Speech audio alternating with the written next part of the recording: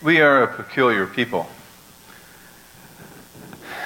As Christians in a sea of civil religion, it's easy to hear many people say, I don't need to go to church. I'm not interested in, I don't really see the relevance. And we have been going through Ephesians with the purpose to really see how Christ is relevant in changing us from the inside out. And so what I want to do this morning is to go back and to think and put what we're talking about today in a perspective that you may not think about, because if you think that Christianity is simply a set of rules, a moral philosophy that you've got to do, you're going to be living under a sense of pressure, performance, and that's exactly the opposite of what this is all about. And so as I got into the sermon this week, I've been thinking about the topic, and I thought, I'm not sure I want to speak on this topic because I don't know the issue of lies and anger and abuse of speech really characterizes your life, because most of you guys are pretty congenial and you clean up pretty good, you look good, you kind of look like normal people on the outside, until something changes that and you become somebody you're not. And you all need to eat Snickers. Well, this sermon is going to be in 4 parts. I want to try to get through 2. But what I want to look at is the purpose, the why we're doing this, is we want to be Christ-centered people. We want to be followers of Christ. And if you're anywhere near Jesus Christ, you will not walk the same. Because Jesus Christ is not a moral philosophy. Jesus Christ is not some rule keeper or inspector to see how you're doing. He's the best friend you ever have. He'll come along and he'll prompt you. He'll poke you. He'll love you. But he'll do something to keep you in step with his Spirit. And you'll love him. And you want to follow him. And so the purpose of our getting into the Bible is not to know the Bible. Wait a minute, that didn't sound right, did it? We don't study the Bible to become educated Christians. We study the Bible because we want to know the author and to know him well. And therefore, if we open the book and we don't meet Christ, we're not opening our heart to meet with Christ. And so the purpose here is to see him, to know him, and to know him well enough to say, I want to keep in step with him. And that's our purpose. As we go through, I want to review what I said last week briefly, but the key takeaway is this. God is at work in the human heart. In Ephesians 2, your heart is the workbench of the Holy Spirit. And therefore the takeaway here is you remember that Christ is helping you put off the old. The Spirit of God is helping you put on the new. And that's the takeaway as we're going into, as we've been looking at last week. I mentioned about 3 weeks ago, there were 4 types of Christians. And those 4 types of Christians, depending upon which church environment or background that you come from, there tends to be, the 3 I've talked about is the successful Christian. And you know that guy because he looks like he's got it all together. He's responsible, he's faithful, he's in the church, and he seems to have the faith of a Joshua, and he can attack mountains, and nothing worries this guy. So this successful Christian has the wherewithal to have the disciplines and pull it all off. He memorizes Scripture. He's fearless and he's confident. So he looks like he's got it all together. And so there are people who, like Paul, know the system and can do the system because they're not so flawed, or they've got resources, or they've got education, or they've got something, but they don't seem to struggle much. And they look good. Jesus called them Pharisees, that they could pull it off, and Paul was that way. He said he was very successful, better than anybody else. He had commitment, he had drive, he had dedication, but one thing he didn't have was the leadership of the Holy Spirit. He could not love people. He was rule-bound, not relationship-bound. And yet successful people, successful Christians are able to look like they've got it together. Then the other kind of Christians on the opposite side, he's not a successful Christian. Instead, he's a failing Christian. This failing Christian doesn't have the faith. He's got anxiety that quickly is like a weeping willow in a 90-mile-an-hour wind. It's like, oh, and he can't find Christ. No matter how hard he tries, he is not able to pull it off. And therefore, temptation gets him. And he's struggling, and he says, I can't go to that. I'm just not like the other people because I guess I just don't have what it takes. I don't know, I'm just not good enough. I've had people say to me, I don't want to be a Christian because I would fail. I can't keep it all up. I can't do all that you do. I just don't have it. And so you've got that extreme. And in between, there's a whole lot of people go to church who are struggling like crazy.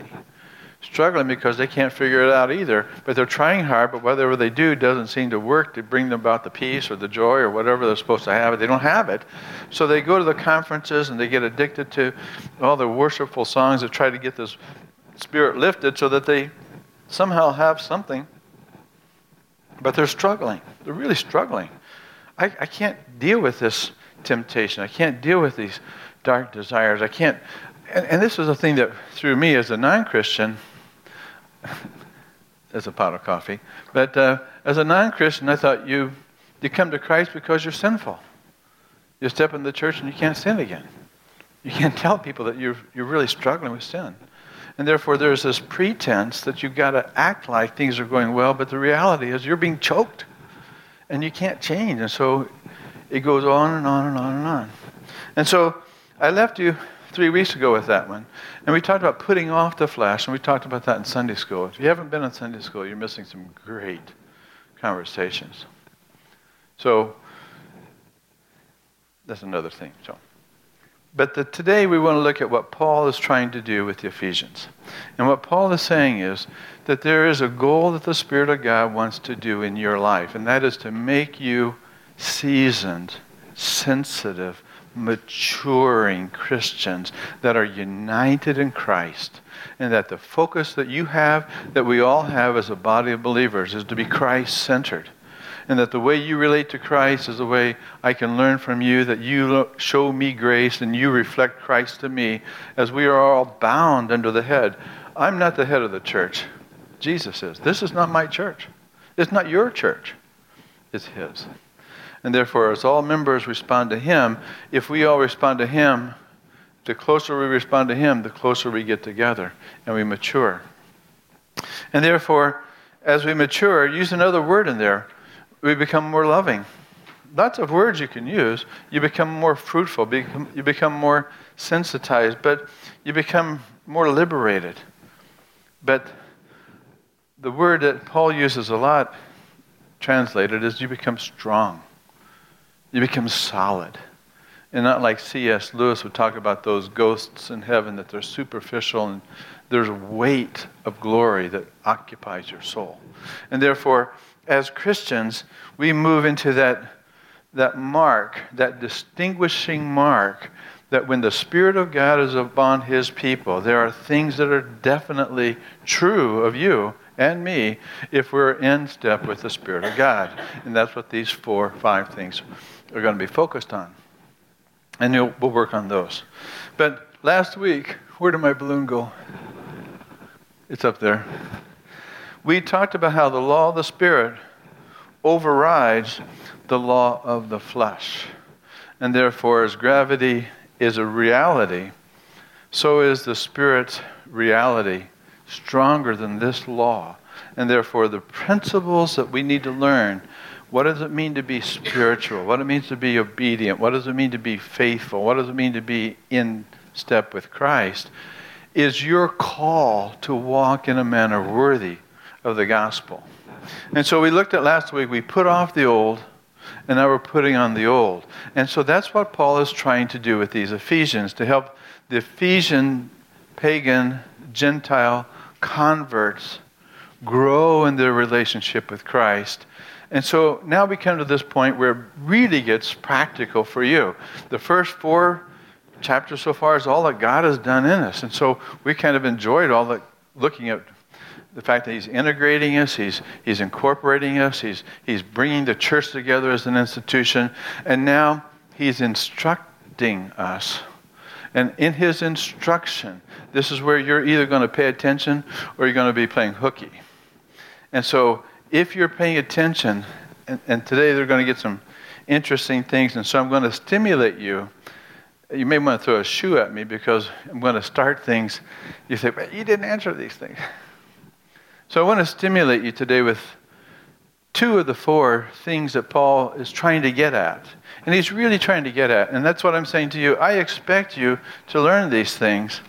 And I'm not going to measure you or judge you by it, but please pay attention because these are real. These are great things to learn. But the law of the Spirit in Christ Jesus has made me free from the law of sin and death. So as a Christian, you are supposed to be free. You're supposed to be joyful. You're supposed to be close enough to Christ where that Spirit really is actively, tangibly working in your life that you go, I know Christ. I know what he's doing in me. And I love it. Well, here's what he does. When he moves off with all these things from salvation, he's moving into sanctification. Notice this. Jack out of the box.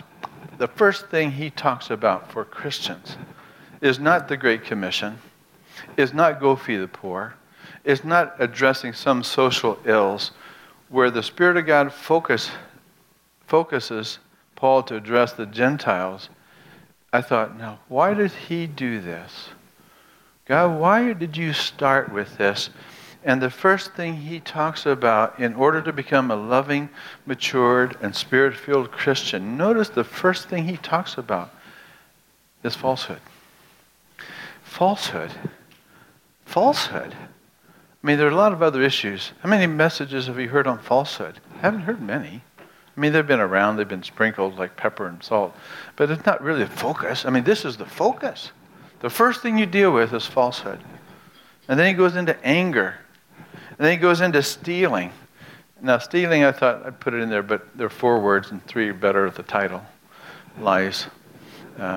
Falsehood, lies, anger, and abuse of speech. But stealing's in there, and speech. Let's look at these quickly. The reason why he says this is because Paul, like the Old Testament prophets and the New Testament writer, understood that there's something missing in the human heart. There's something wrong, and the pattern that's inside of us, as Jeremiah, is that there is a deception gene. The heart is deceitful. Now, when I became a Christian, this particular passage haunted me. And my Christian brothers would tease me. Because it says, "The heart, you're deceitful above all things." And I go to the Bible study, how deceitful the heart is here.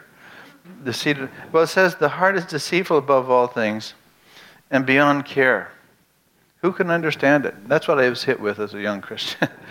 But then I had to go find the verse in Psalms that says, God looks upon the heart of all men. So I dealt with that. But he says that there's something about the heart, there's a tendency for deception. Now that's an interesting phrase as he gets into.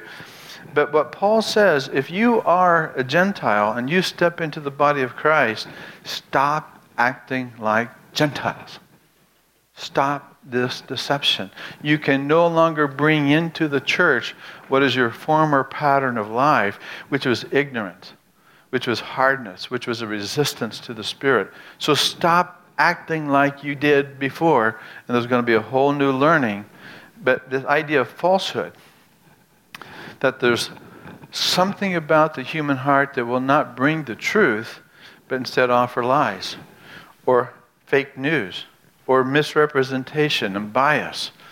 The idea that we can take something and present it in a way that will give a half-truth, enough to get you believing in a pseudo-lie, pseudo-truth. But if you never ask, it gets by. If you say the same thing over and over and over and over and over and over again, you begin to believe half-truths.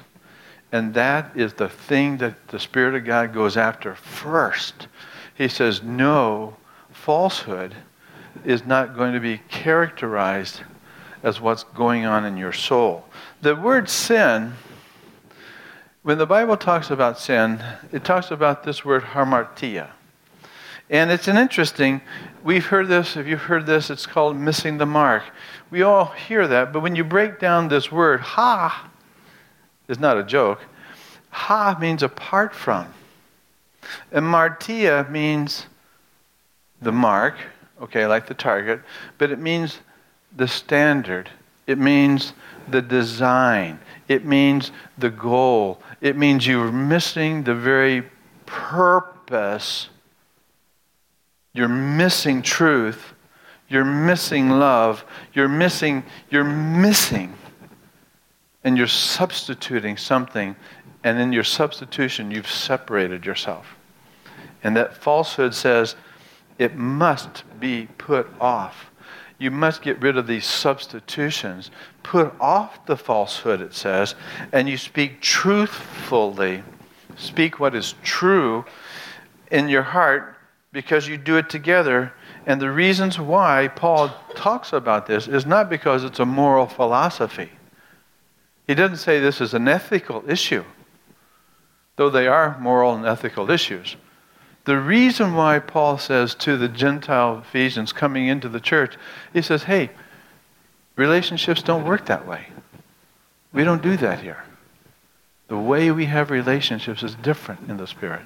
And therefore, he says, we are members of one another. And so Paul says, if you're going to look at these relationships, you can't bring in falsehood.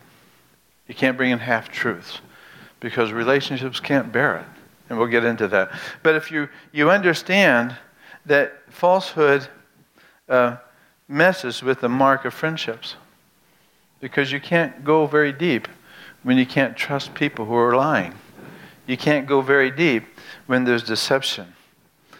Falsehood does not allow for the truth. Falsehood will keep truth at bay, but falsehood is in control. Make no mistake. That which is governing that soul is not the Spirit of God. And therefore, when it distances itself from the true self, then you see where falsehood alienates not other people, but it deceives your own soul. You become somebody you think you are, but you're not that person, but you think you are that person, therefore you follow that lie. And it's no longer now. You don't see yourself the way God sees you, as accepted. You see yourself as a player in a game of relationships. And so you had to figure out how to have these relations. And that's a stress that God says, no, we don't do that here. That's not what I want for you. And therefore, hamartia, it's a Greek word that Aristotle would use, but it's particularly used as the tragic error when the hero makes a mistake and falls. It's that Achilles heel that will always knock the hero off the pedestal. And Jesus would say, I tell you the truth. I tell you the truth. Truly, truly, truly, verily, verily. 78 times. And when Jesus would talk about truth, he wasn't talking philosophically. He wasn't talking intellectually. He wasn't talking ethically. He was talking relationally. I am truth. I am true to the core. Which of you accuses me of sin? I can't. The holiness of God sets your spirit free when you walk in truth. And that's why Jesus said, if you are my disciples, the truth will set you free if you walk in truth. Falsehood will alienate, truth will liberate, and therefore you have Jesus would always say, and he said this, and you know this, right? When Andrew went to get Nathanael under the tree, when Jesus was approaching them, what did Jesus say? Here is a true Israelite. Nathanael meditating on the Word of God. Here's a true Israelite in whom there is no guile, is the King James word, deceit. This is an honest man. He's honest. He's not a man of falsehood. He's honest. And so C.S. Lewis wrote that book, Till We Have Faces. Until their face is honest and broken down, that you are all that you are, good and bad, you bring yourself to Christ honestly and humbly. You find yourself facing things. you don't like. But in your facing, if you're honest with God, it also means you're being honest with yourself. And so when I think about being honest with God, I realize it's really being about honest with myself. But the Spirit of truth will guide you into all the truth about who you are and how God thinks about you. You see, God has made up his mind. He wants you. He loves you. He knows you. Even though you don't love, want, or know him, he pursues us in truth to liberate us from all of our deception. That's good news. And so Socrates then would say, if you don't examine your life, it's not worth living. To put it in another way, a false life is not worth living. And therefore, the thing that Paul wanted to say is, you don't get to choose what is true. You don't change the truth. But your job, my job, is we choose how we can respond to the truth. And therefore, when we get to those ugly points and the truth of the flesh, where we really fail to love people, hurt people, damage people, broken people, we come confessing and we say the same thing as God says about us, which is true. It says if we confess our sins, he's faithful and just to do what? One, to forgive us of our sins, but to change the falsehood and to cleanse us from all unrighteousness. How does he do that? By bringing in the truth, by bringing in grace. And truth and grace were realized, became my reality, that I live in a world where I see as God sees, with truth, but not just truth, it's truth and grace. Because if you have truth without grace, you're going to lie because you can't handle the truth. That sounds like a film. But you have grace, as ugly as it gets, God still moves towards us lovingly. Isn't that great? So put off the falsehood, he says. That's the mark. And so you can say goodbye because the past no longer defines you. Put off the falsehood and move towards the truth. Now that's the first part. The second is this issue of anger. Again, falsehood's the first thing. I thought, were the Ephesian Christians liars? All Cretans were liars. And certain cultures emphasize lies, which is another pot of coffee I won't get into. But the idea that you're in a group of people that are going to influence the way you relate to those people, falsehood's not one. Truth is for us. Anger, there are groups that are angry groups. We've seen that last week in Pittsburgh. But the idea that anger is an issue, that Paul says, no, we don't do that here. Now, anger, this is a big, big topic, and I've got 10 minutes to go through it. I want to try to go through it real quick, so buckle your seatbelts.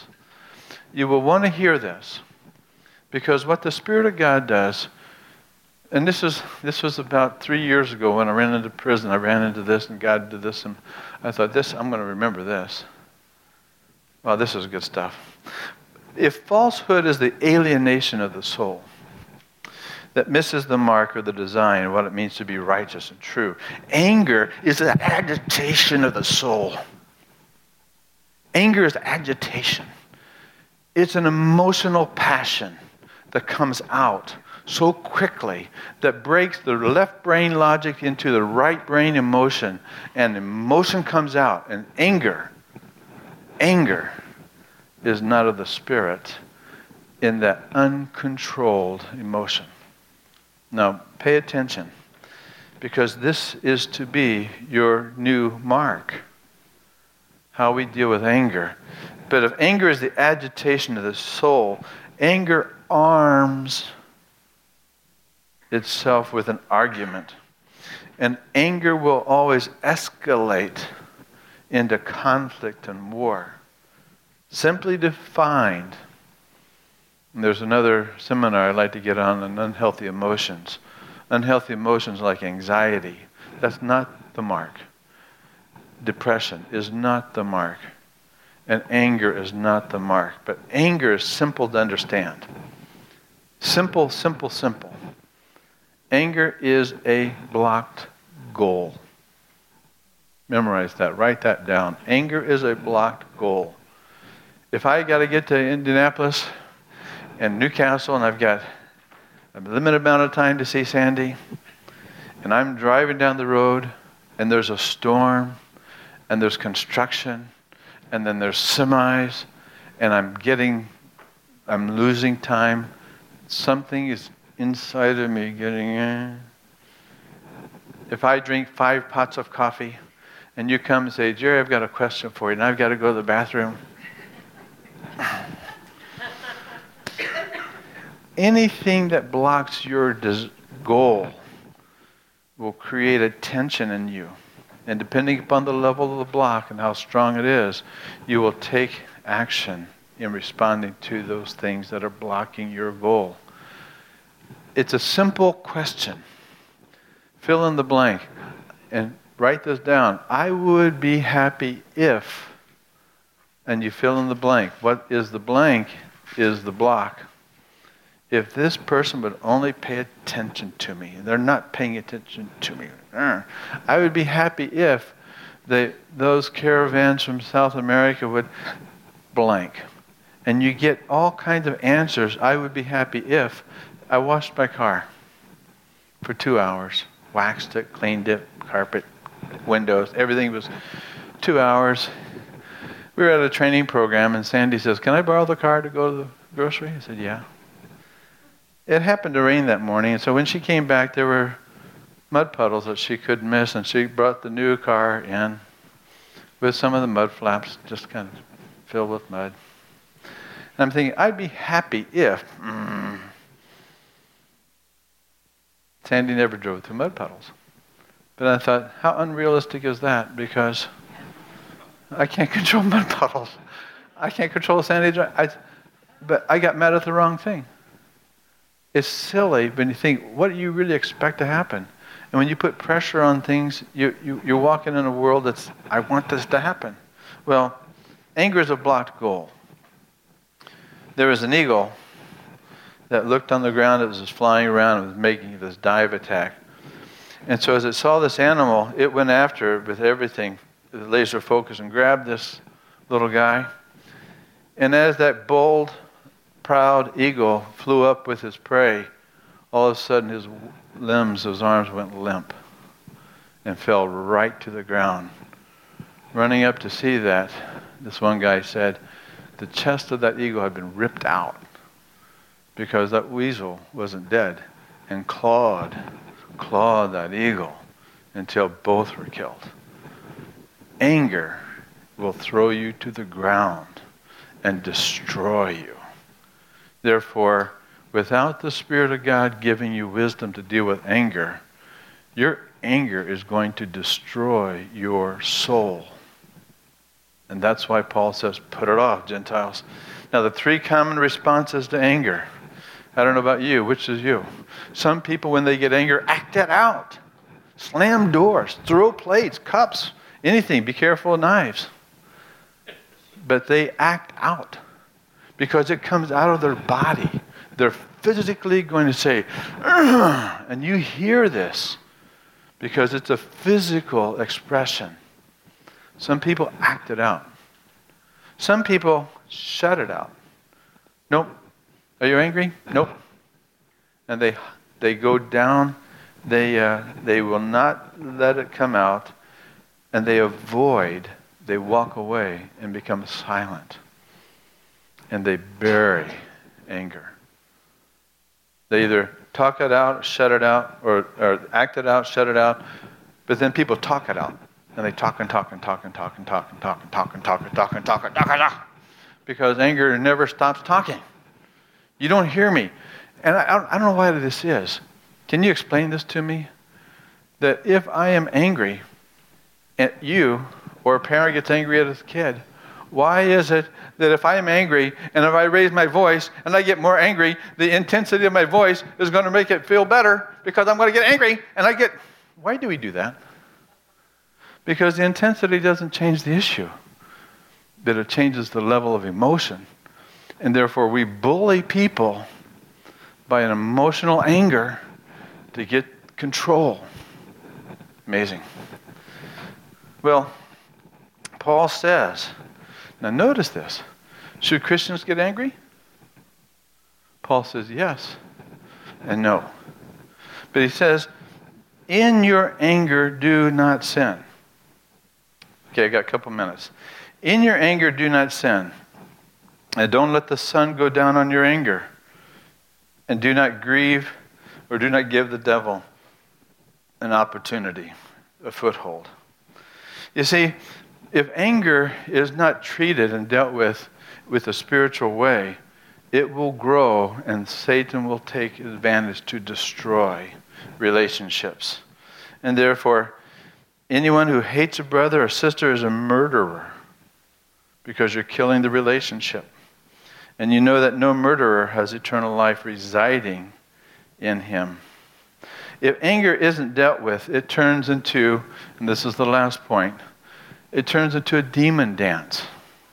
And a demon dance is my phrase, and you'll hear it again later on.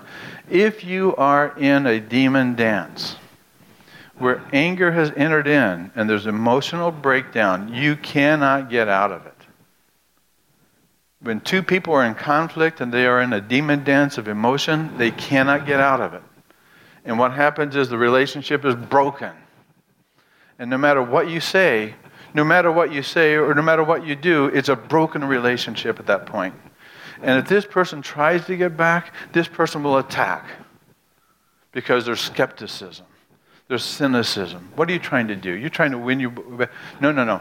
And if you don't deal with the emotional level of anger, you'll never get healing. Never. Because you'll try to weasel or manipulate or argue, but that's not the way relationships work. We don't do that here. And therefore what Paul says, we've got to turn away. And as Jesus would deal with this anger, what Jesus did with, and this is the part in Mark 3. Notice this, and we're going to close here and pick it up next week. This is a wonderful lesson that you will want to meditate on. Jesus got angry. You can't get angry, but not for selfish purposes. And that's what you have to figure out. Are you angry because you're not getting what you want? You're not getting your way? This isn't going right? You're upset and you're agitated? Paul says, no. When the Pharisees were at the temple, and they came in, and the man with the withered hand, you know the story. Jesus looked at that man and had compassion on him. He said, if you're willing, you can touch me. He said, yeah. But as he reached out, Jesus looked at the Pharisees, and he said, my.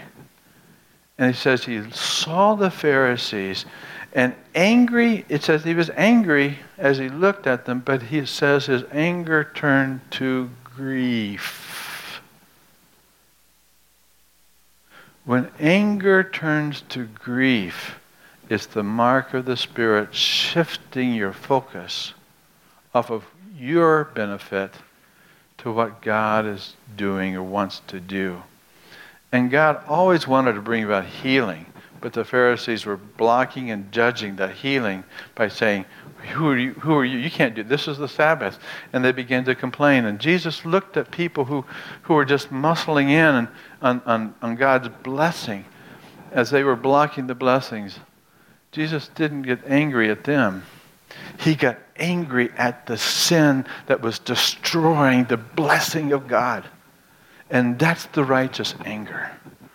Anything that blocks the blessing of God, you should get angry. Anything that blocks personal goals, you can check that out the door. But Paul is saying to us, stop being false. We don't do that here. Stop being self-centered in your anger. We don't do that here. There's a truth and there's a blessing that heals. We do that here, as a couple other things. We're going to stop here because this gets better. And so as we come into this growth part, you begin to see you've got to put off and then you put on. If the Spirit of God is helping you put on these new things, then you're going to be healthy, maturing, loving, and growing in Christ. Isn't that wonderful? That's what you want. That's what I want. I don't want to be a man of falsehood. I don't want to be a man of uncontrolled anger. I want to be a man that's compassionate like Christ. You do too. Let's pray. Father, take these words. Teach us the wisdom of Christ that we might have that metanoia to think like you do. And give us the Spirit. Help us drink deeply of these things and make this a reality for us. In Christ's name, amen.